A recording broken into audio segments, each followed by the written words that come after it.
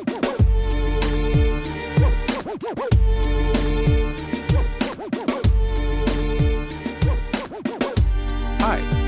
I'm Skipper Chung Warson. I'm a design director in San Francisco. And thanks for listening to How This Works.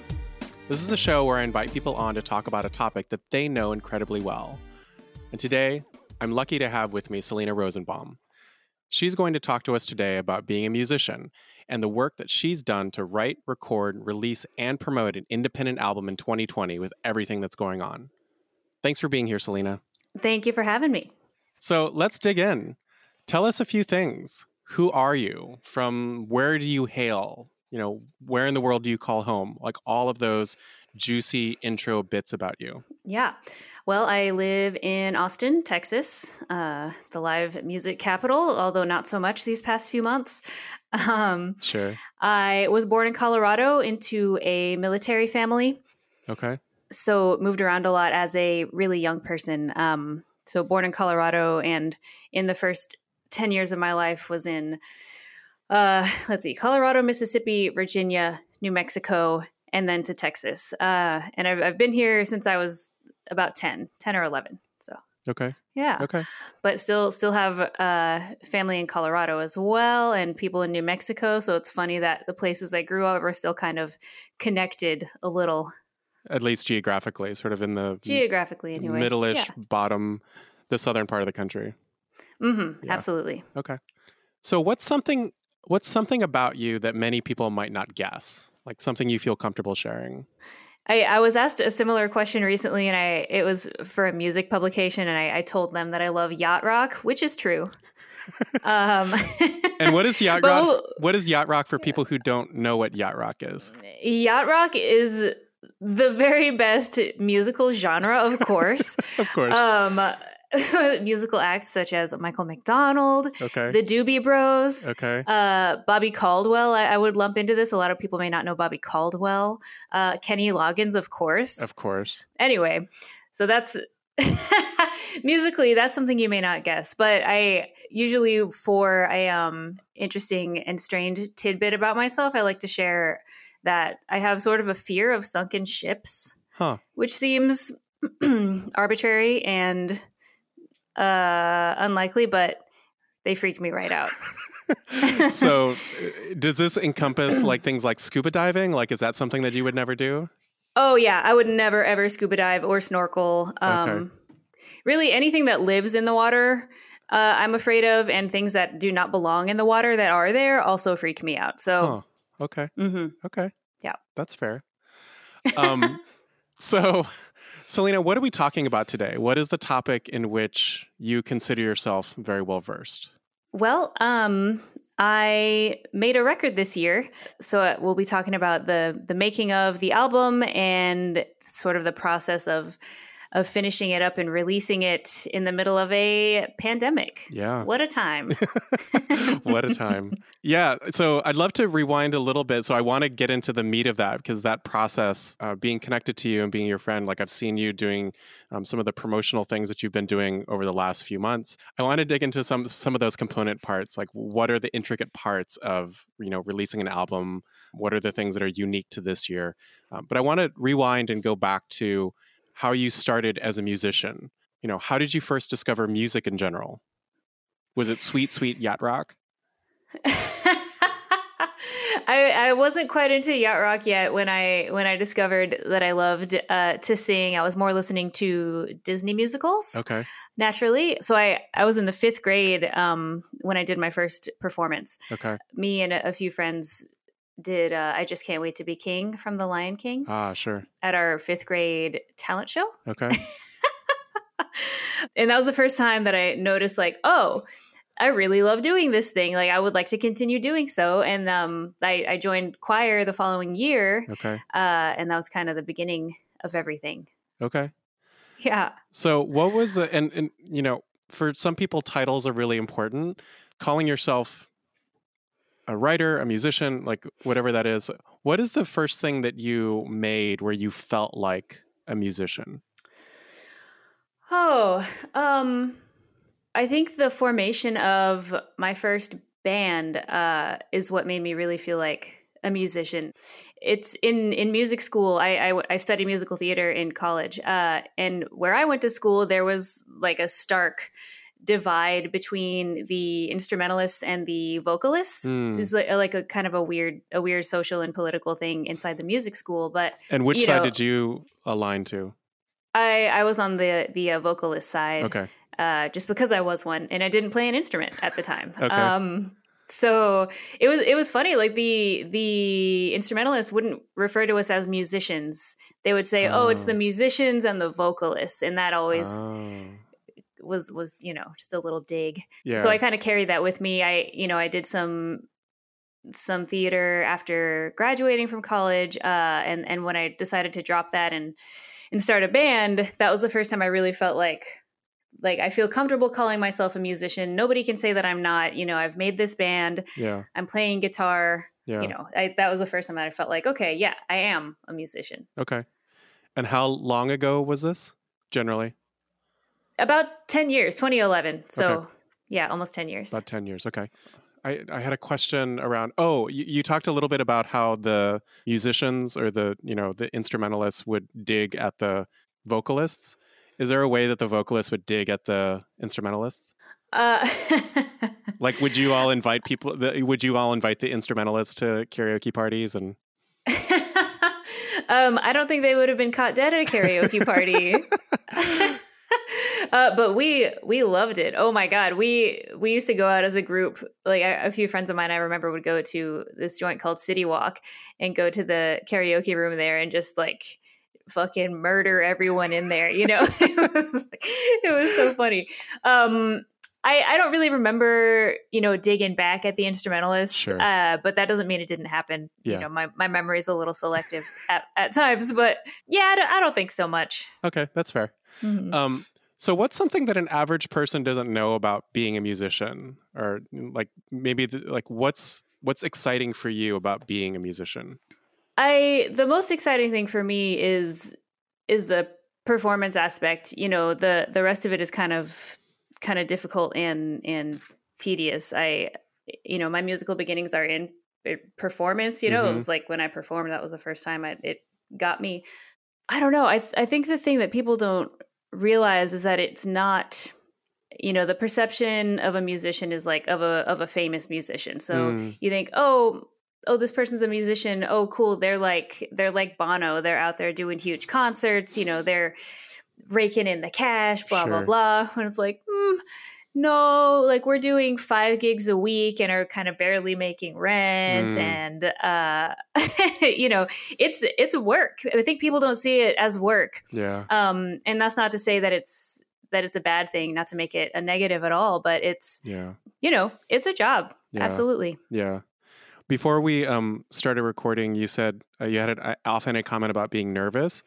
Do you still get nervous before, and we'll get into the particulars of like how you're performing and, doing some of your showcasing of your craft these days, but do you still get nervous before you perform? It sort of depends on the situation. If I have a show at a new venue, I will usually be nervous for the first time there. Okay. It's not so much the show that makes me nervous. It's like the waiting around the house the day of a show is just the worst. Just like waiting to get there and to go and do the thing. But yeah, if it's somewhere I've played before, then no, I don't have nerves so much anymore. Yeah. So let's jump. So is there anything else you want to talk about generally as a musician that you think listeners are curious about? I don't know. Another thought, something people may not be aware of. I think it's also an assumption that every musician has a manager, has like a team behind them, kind of helping them do stuff. But for most people that I know, they're just doing it by themselves. So like getting the show, promoting the show, and I know we'll get into this later, but booking a show, promoting a show, doing the show, selling the merch, buying the merch in the first place, having it made. It's really a one-man show for most people that I know. Yeah. Because that's a cost normally, especially if you don't have a team of people or a team that helps support your output as an artist. So that merchandise is often costs that you as a musician have to carry. Yes, exactly. Yeah. I'd love to talk a little bit about, just so we have a little bit of comparison and contrast, because we've talked a little bit about your beginnings, in terms of doing work in university. You mentioned like you didn't feel like a true musician until you started your first band. Can you talk to me a little bit about that process, that moment for you, like when you started a band and it was about 10 years ago? What did that look like? What did that feel like? Like what's a day in the life for you on like a when you would perform as part of your band?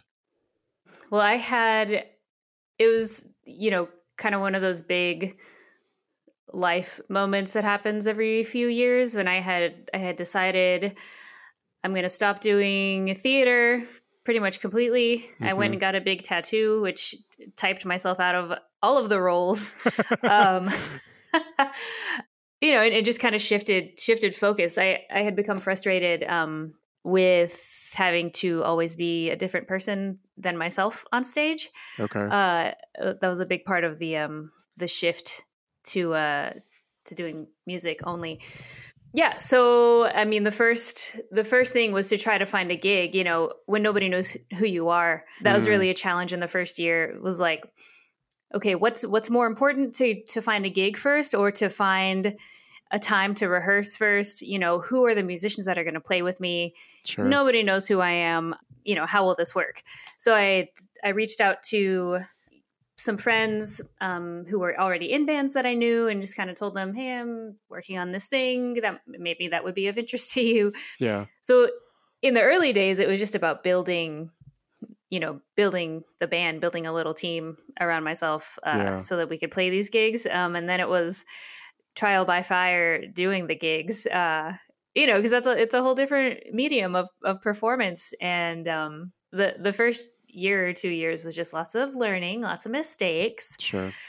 Learning how to lead a band in rehearsal. More importantly, learning how to lead a band on stage, cueing endings, learning how to talk about music in a whole different way. Because for my whole life, it was reading notes off of a page. Like, these are the notes that you sing. These are the words that you say. Okay.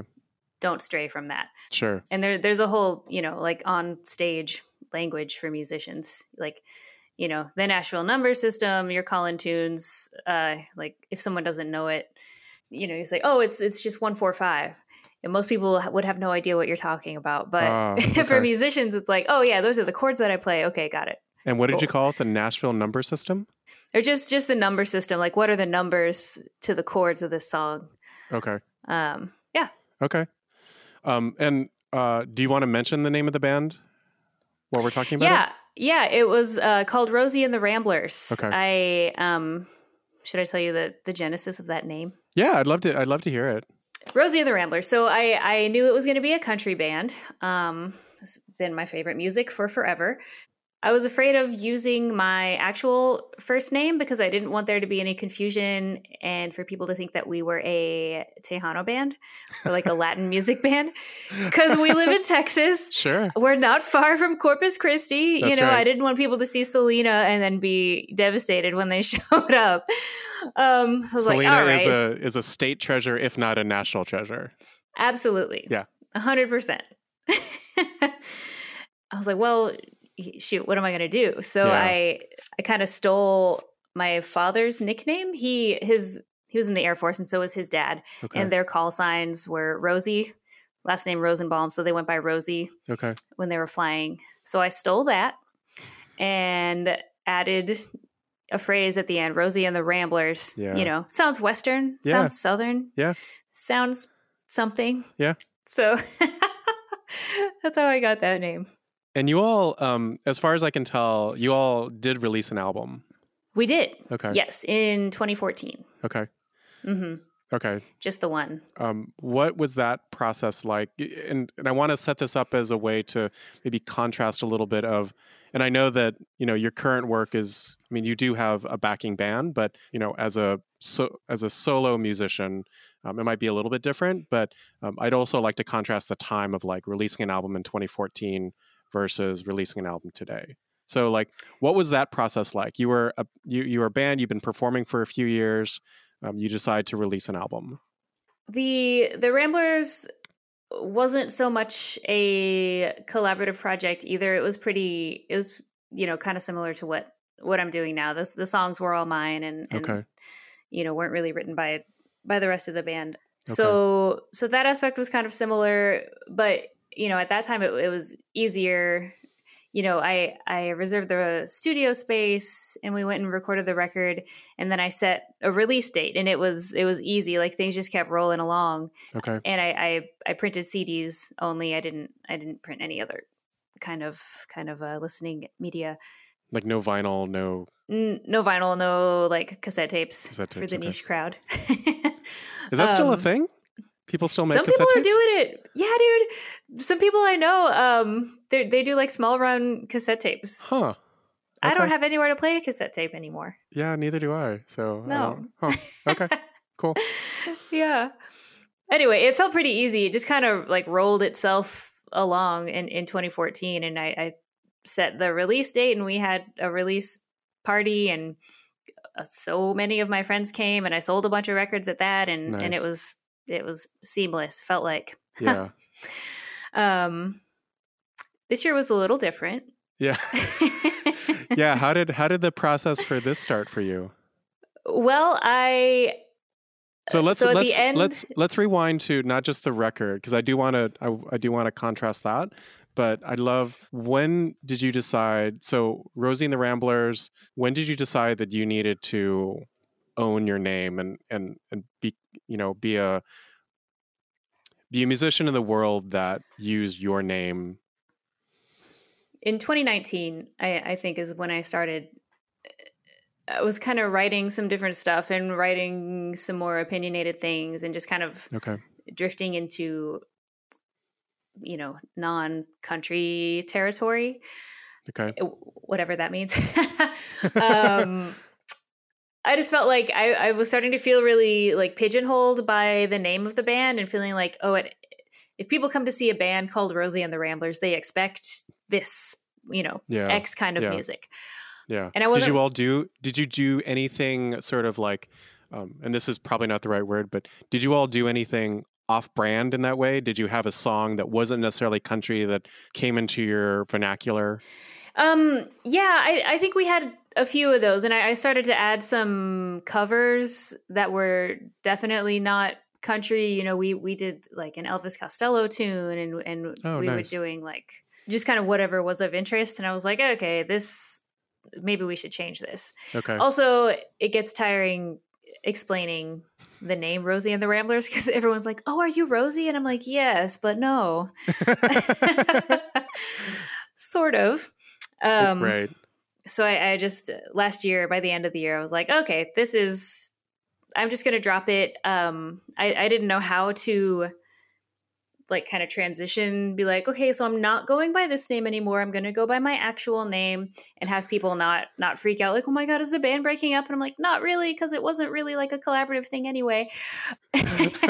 So I was like, okay, well, what would make it clear? I'll make a record. And I already had a good handful of songs that I needed to record anyway, that were written over, I don't know, the past 5 years or so. And I needed a few more. So I early this year finished up writing the rest for the record. Okay. Yeah. Okay. Yeah, that sounds like it was a very natural thing, where not only did you own yourself as a musician, right?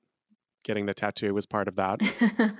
But then also, you went from using, this nickname to then wanting to claim your own name. Yeah, exactly. Yeah. Because why not? The whole point of starting music was to be myself anyway. And it took me years to realize, I've created like a character for myself. That was unintentional. Yeah. So you have a handful of songs in 2019 that you want to record. You write some more over the course of the rest of 2019 and 2020. In the timeline of things that are happening in the world, I think it was the top of 2020 when we all became aware that there was COVID-19 out in the world, right? Mm-hmm. At the beginning of March is when, at least in California, the shutdown happened in earnest, and in other parts of the country as well. What does your world look like alongside these current events? So I've worked as a day job at a coffee shop in town for almost 8 years. I think it's a great and flexible day job. Sure. So I think it was like mid-February, probably, when we kind of started talking about COVID, and everyone had heard about it and nobody really knew what it was. Yeah. But it was being talked about. And then me and the band went into the studio the last week of February, and we're there for. And this is you and the Ramblers. Me and my current band. So. Oh, I'm sorry. Okay. Yeah. So we went in the last week of February and knocked out all the songs and got it done. And I think it was let's see. I'm trying to think. I lost my job at the beginning of the pandemic because they laid off like 30 employees. Wow. And I think that was March 13th or 14th, I think. So I finished recording the album, was starting to look at finding someone to master it, was still working on mixing it down, and suddenly, COVID is in the US and people are freaking out and things shut down. And then I lost my job, and then it was like, whoa, okay. Right. So like, am I going to get to finish this record? Like, sure. Where is my money going to come from? Right. Did I just do the stupidest thing I've ever done? Because I had just, spent all of the money on renting the studio and had, paid the musicians, and was like, shit. So you're already planning like a big life change. Yeah. And then on top of it, life gives you a big life change, taking away the stability that you had in your side job. And you have many, many feelings. Yes. Lots of feelings, lots of worry. It's funny though, in the beginning, nobody knew how long this was going to last. Sure. Of course, none of us could have predicted the scope of this thing. So It was like the day I got the email that I had lost my job, I was like, okay. And like, I didn't cry, and I wasn't like panicked about it. But a few days later, and maybe even like a couple weeks later, was like, oh no, oh no, like this is getting real quick. Yeah. It's not isolated to your the coffee shop business where you worked.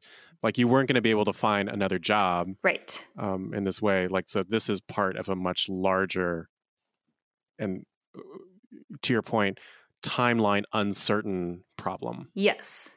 Yeah, absolutely. Yeah, just kind of one of those funny things when you're really excited about something, and I had just finished recording this project, and so was like breathing a sigh of relief about that. I mean, talk about clearing your to-do list. No kidding. It did kind of turn into too much time to work on album stuff. I kind of jumping ahead. So we had finished. Usually I would go into the studio and sit with the engineer, and we would mix it down in the studio and be done with it. But we couldn't see each other anymore, of course, for safety reasons. And so he was mixing and then sending it to me, and I was listening at home with nothing else to do. So I just was like obsessing over the mix of the record, and was like spent much too much time on it, like way too much time. Yeah. Yeah. So I had to, well, I don't know if I was the one who stopped it. I think maybe my boyfriend was like, I think it's probably good at this point. It's probably fine now. Right. Yeah. So what is just for some of our listeners who don't necessarily understand the nuance, and I don't understand it, but like so you record, you go in, you have microphones, instruments are plugged in, you record the album. What is the difference between like recording, mixing, and mastering? Like, what is that process? Yeah. So when you record, so I like to record as live as possible. And what that means is having everybody at the studio at the same time and like playing as if it were a live show. Yeah. as opposed to everybody coming in separately and recording their parts and then like layering on from there. So like guitar recording separately, drums recording separately, and then sort of like putting it all together, assembling it. Exactly. Yeah. Yeah. Okay. So we recorded everything as live as we could.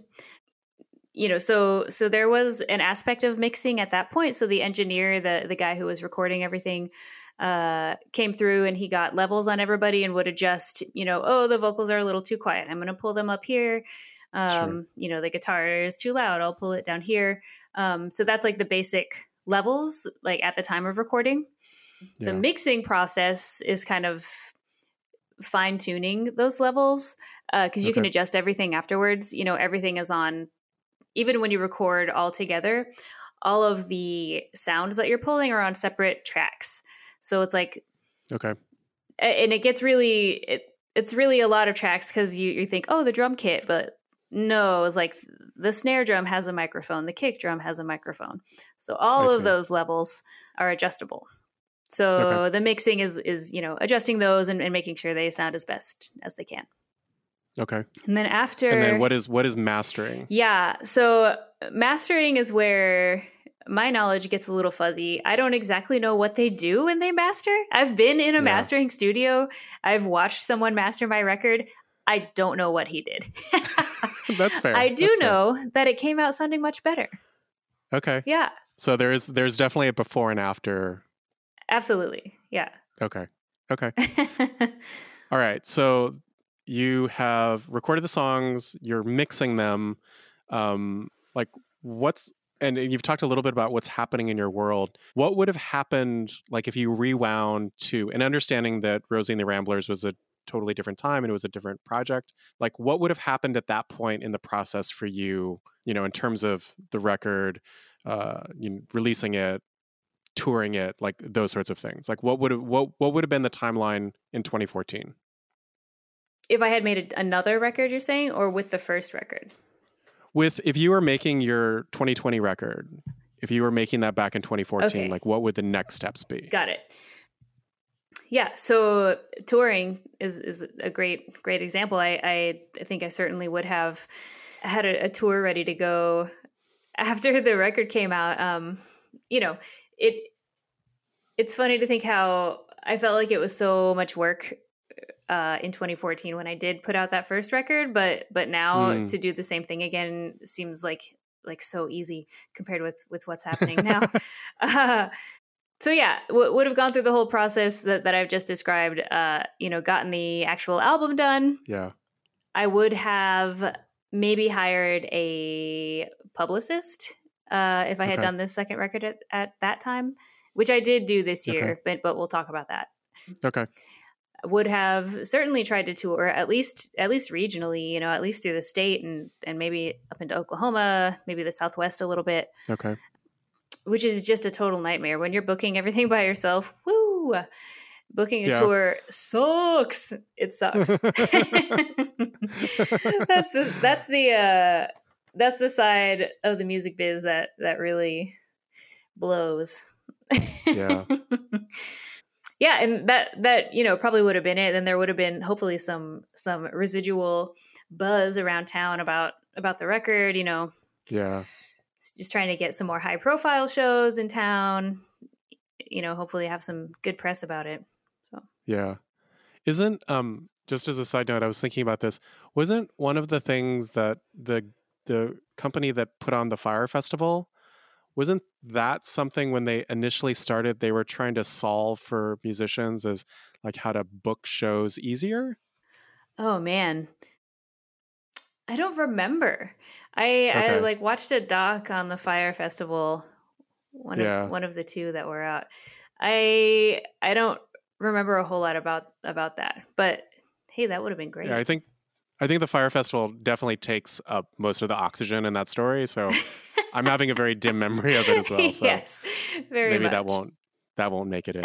Okay, so let's come back to 2020. You finished the album. You finished Selena Rosenbaum. What are you doing, and where are you in the year? I think I finally sent Well, when did I finish mastering? I think it took until like May for me to get Okay. the mix and the mastering done. Okay. And again, that would have happened so much quicker if I hadn't had so much time on my hands. Because even with the Okay. mastering, it was like, you know, when you have all the time in the world, of course you're going to listen to it obsessively and be like, Yeah. like I don't know about this little thing. So the guy who did the mastering was very patient with me because I kept Yeah. coming to him with little tiny tweaks. It's like, oh, can you do this? um, and so I finished it finally, I think in May. And then I researched where to get CDs printed cheaply, Okay. but it seems pretty standard across the board. But I knew I wanted to do vinyl this time. Okay. Which is it's so cool. It's just so cool to have, you know, a vinyl record that you are on. That's like, Yeah. that's crazy. That's a crazy thing. So I did a lot of research on some vinyl companies, and I wound up choosing a local one, Cool. which was cool. That whole process actually turned out to be sort of a nightmare. But In terms of juggling logistics or costs, or like what was hard about it? well, it was a little more expensive to use the local folks, but I was like, well, you know, they don't have to mail them. I'm going to go pick them up because I was concerned about shipping vinyl. It's like, ugh, Okay. like Yeah. what if half of them are broken? They are delicate. They're delicate, yeah, and expensive Right. per piece, you know. Whew. So What is the cost difference between like a CD and a piece of vinyl to like at cost? Like what is it? yeah, CDs you can produce. I mean, for like I think as low as around $1 per CD, like Wow. the disc and the jacket together. Okay. So you can do them pretty cheaply. Vinyl, I think mine came out costing about $11 a piece, 11 or Wow. $12 a piece. Yeah. So that adds up quick. Yeah. So Yeah, the margins are very different. Yeah. they're very different. Yeah, I guess I kind of glossed over the part about like album artwork and all of that. Oh yeah, let's talk about, because the artwork, and we'll link to this in the show notes, but it looks great. Yeah. So yeah, I'd love to talk about that creative process, because we've talked a little bit about the making of the record process, and it's reminding me also, we haven't really talked about the things that were hard about the actual like writing of the song. So maybe we rewind a little bit to that as well. So yeah, I'd love to talk a little bit about like the visuals for the album, like the design, like how did those come about? I knew I wanted a photo of myself on the record because I knew it would be self-titled. So this is kind of, you know, showing the world, this is my name, this is what I look like, here is my record. That's right. So I had scheduled a photo shoot. I did that in May. Okay. It was just me and the photographer in his studio, so it was very safe there. But my original idea for the cover was I had brought like a bunch of outfits to his place, and I was gonna put all these different versions of myself on the cover, because a comment that I get a lot is like, oh wow, you have a lot of looks. It's like, yeah, why not? Like, why shouldn't I? Yeah, sure, that's fun. Yeah. So I was like, yeah, I'm gonna lean into that, you know, with this album cover, and I'll be like in the same pose but wearing all these different things. Oh, nice. And so we took all those photos, but the photographer, his name's Daniel Cavazos. He's awesome. He had all these colored backdrops. Okay. So he had this yellow one hanging when I walked in. It was like this marigold color, kind of striking yellow. I was like, oh wow, that's really something. And I had brought this green jumpsuit, and I like pulled it out of my bag and held it up against the yellow, and we were both like, oh yeah, that looks so cool. So I went and put that on, and we took some pictures there. And yeah, we didn't know till he was done, you know, kind of fixing up all the photos what we were going to use. But the photo is super striking. It was just, oh, I just have it right here. Oh, my new vinyl record. Wow. You have a piece of vinyl there. Wow. Yeah. Yeah, it just was so cool. The color combo, we just had to use it. Yeah. So I wonder that, the art is striking. So I love the way it looks, and it looks and feels different, and especially feels, I think, very optimistic in this time of like, we don't have a lot of things that are sort of feeling good in the world. So I love the way that it looks. Hmm. I'd love to sort of back up a little bit to, because, for someone who's been working as long as you have, as a performer, as a musician, you kind of threw off the thing of, yeah, I had 5 songs written and then, I wrote a few more. But for a lot of people, that's an inconceivable task. This idea of, not just writing lyrics, but then writing music and writing, all of the other pieces of it. So can you talk to me a little bit about what songwriting was for this album? Songwriting is such a funny thing. I think it's really different for every songwriter. So I almost always, there are exceptions, but like 95% of the time, I start with lyrics. Usually I'll have a phrase, like, if I hear a phrase throughout the day, or if I think of something interesting, I'll like keep a note in my phone. So I just have like a list of phrases, whether in a notebook or on my iPhone or whatever. So usually I have a jumping off point there. Okay. I historically haven't really like had any framework in mind when I've started a song. I just, sit down with the phrase, start elaborating on it, and kind of see what happens. Almost without exception, the things that I write are super personal, very much pulled from my actual life. And most of the songs on this new record are that. A lot of them deal with the kind of fallout from a breakup, but also the eventual death of an ex-boyfriend of mine. He died in 2016. And that was... And what is that song called? Well, there's a lot of them. Okay. There are like 4 or 5 on the new record. Okay. About that. But Can You Really Be Gone is one. Inventory Your Life is another one. Okay. But they, that was like a huge and shocking life event. He committed suicide. So that was... I'm sorry. Thank you. Something like that happens and it's completely shocking, and you're just kind of a mess for a while. Yeah. So even if you're not connected to them anymore, yeah, it's still really jarring. Very, very jarring. So these songs on the album that are about that are they're therapeutic for me to write. Just one of those things where you just have to get it out. You have to write about it. You have to make something out of it.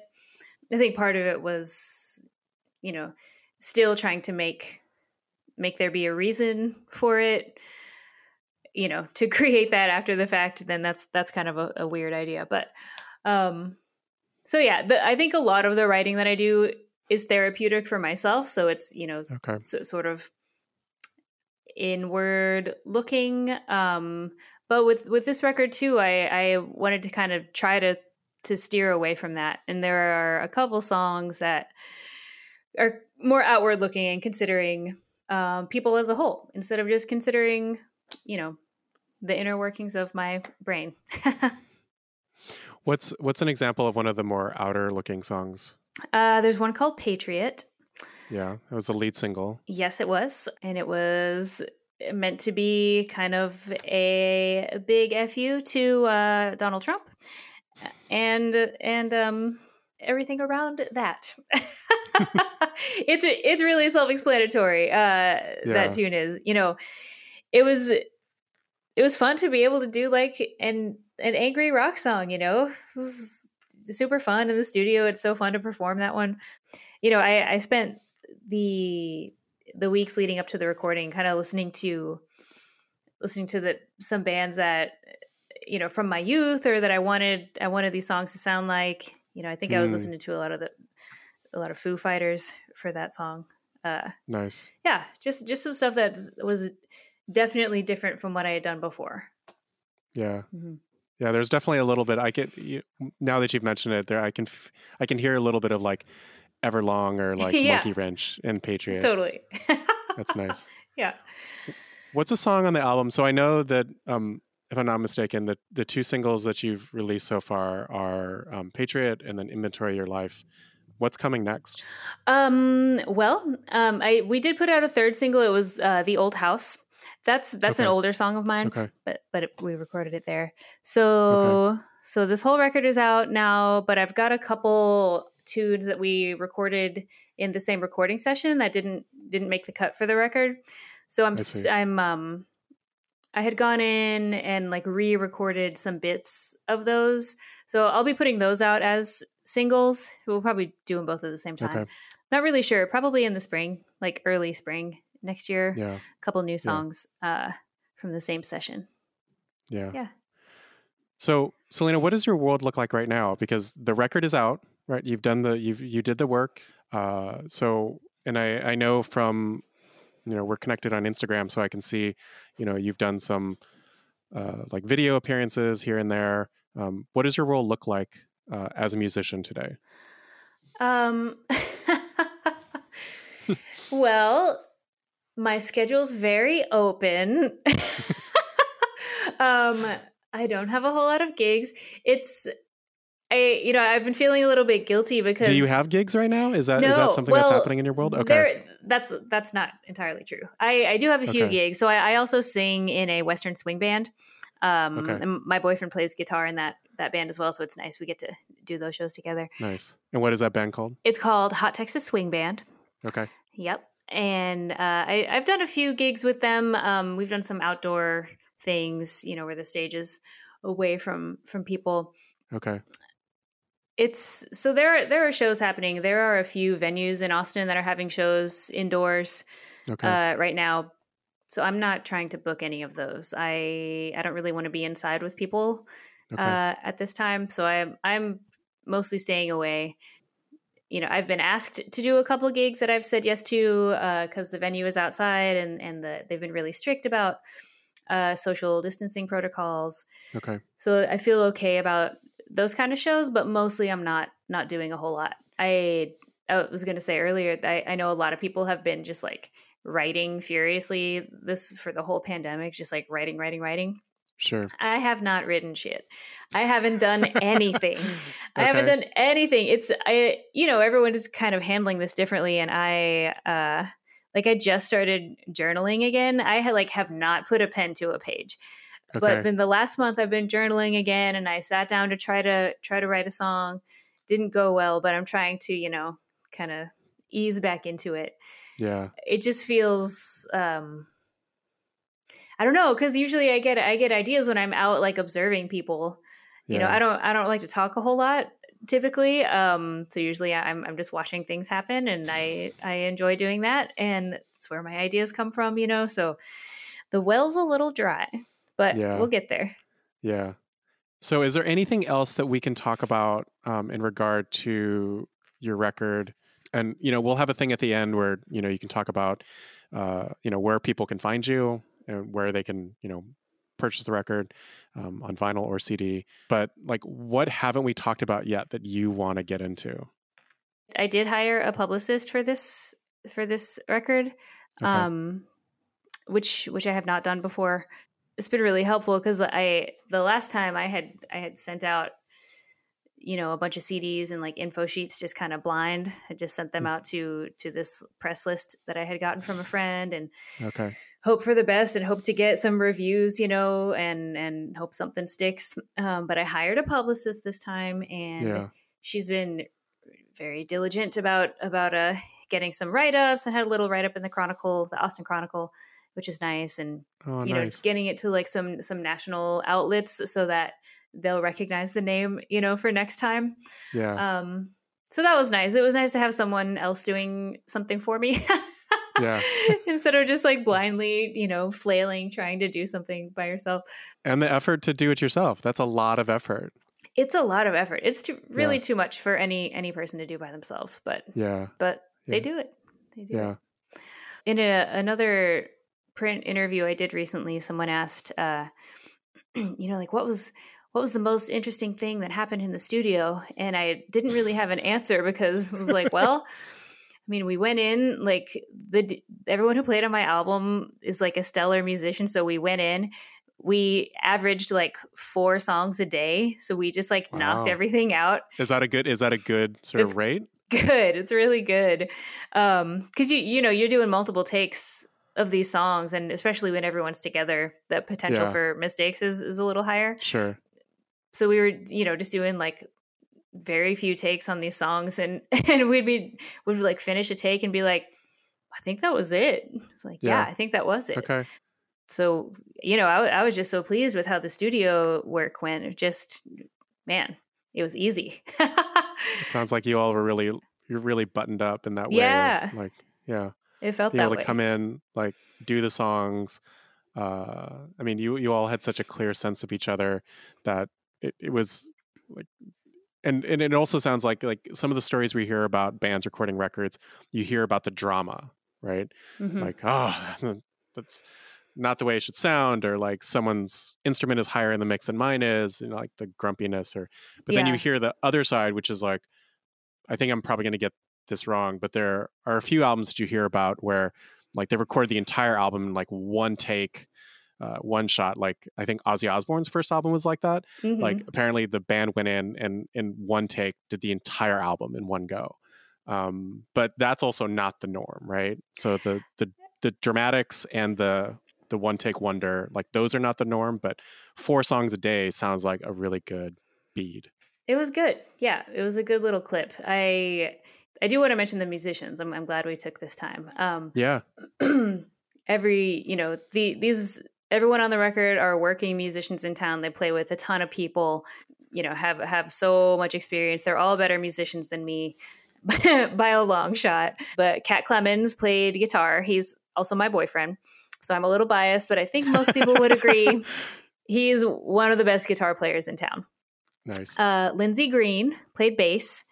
He's been in town for forever. Just a stellar bass player in so many genres. Just perfect. He treated each song as its own thing, and it just beautiful. And James Gwynn, great friend of mine, great drummer. Same with him. That was such a cool thing about the studio too, is how sensitive the players were to everything. Because like these are some super emotional songs, some of them. They're really personal for you. Yeah. And where some people might just kind of plow through and play what they always play, these guys were really sensitive and sympathetic to what was going on. That's great. Yeah. So I want to close out the show and ask you 2 questions. And this might be something that we've already talked about that you want to elaborate more on, but what's one of the most important lessons that you've learned so far in your work or in your life in general? Good question. I think this does apply to music, but also just to life. Is that unless you are like actively on your deathbed, nothing is the end of the world. If you make a mistake, cool, great. You get to learn from it. It's not like, I remember being a child and like every mistake I made was like a huge devastation to me. And I was like, oh my God, I can't believe this. What am I going to do? Or like when I was auditioning for musicals, I was auditioning for professional shows when I was in high school. And like my second audition, I didn't get it. I wasn't cast. And I was like, how am I going to get into college? Oh my God. So and it's taken me so long to figure out that like, most stuff really doesn't matter. Like if you don't get something that you thought you wanted, it's okay. Because something else will happen. You'll get to do something else and it's fine. So, it's like not holding on so much to your idea of what something is and just letting it be the thing that it is. Just like letting your life be the thing that it is with a few little guiding points, Of course. Yeah. There's a version of that question that I like to ask myself and maybe other people in my life, but especially when you've landed on something, right? You kind of like trip over this hole in the ground and it's this problem that you're like, oh, I've got to figure this out and I've got to get it right. One of the questions that I ask myself or I ask others is this going to be important next year? Yeah. Is this one of those things that is just, it feels like I have to solve this or else? Or is it just like, I need to figure it out and move on because next year I'm barely going to think of it? Yeah, that's a great way to see things. I'm going to steal that from you. So, Selena, where can people find out more about you? There's the record, of course, and we'll link that in the show notes. But where can people find out more about you and what you're up to? Yeah. Well, there is my website, selenarosenbaum.com. Also my and your last name is spelled Rosanbalm.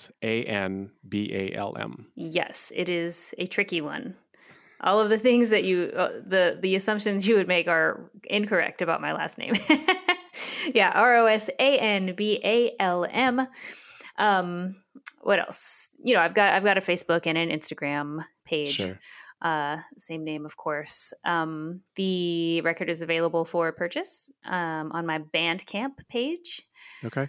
You can just search for me on Bandcamp. Yeah. Well, thank you for making time today, Selena. Yeah. And just making the space. Though we've known each other for years, I feel like I've learned so much about you as a person and then also as a musician. So thank you. Yeah, thank you so much for asking me. That's very kind, and I appreciate it. And thank you for listening to How This Works. This episode was edited and mastered by Troy Lococo. Please subscribe and leave us a review in your favorite podcast app. We're just starting, and so it would be super helpful if you could tell just one other person about the show and why they should listen to it. You can find How This Works online at howthisworks.show. It's 3 words, no dashes. Again, that's howthisworks.show. We're also in the places where social media happens. Thanks so much for listening to my episode with Selena. I hope that you got as much out of the show as I have in making it. And we'll talk again soon.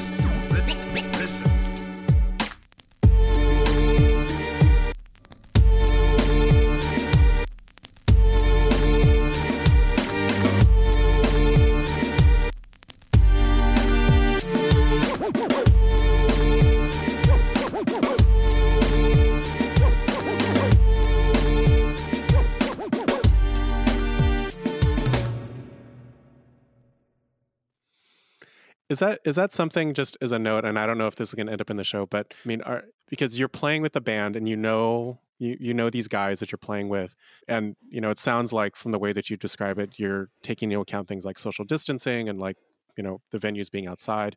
Are you all testing as a group? Just curious, like. Good question. No, we haven't been. We've been wearing masks, as much as possible when appropriate. Okay. I think most of the band is wearing a mask when we play live, except for me. Okay. Because we're also concerned about setting an example for people. Got it. Like we don't want to be out there, acting reckless or being seen as reckless. Sure. When the stakes are so high, especially, oh my God, higher every day. I know. The numbers are hard to fathom. It is really awful.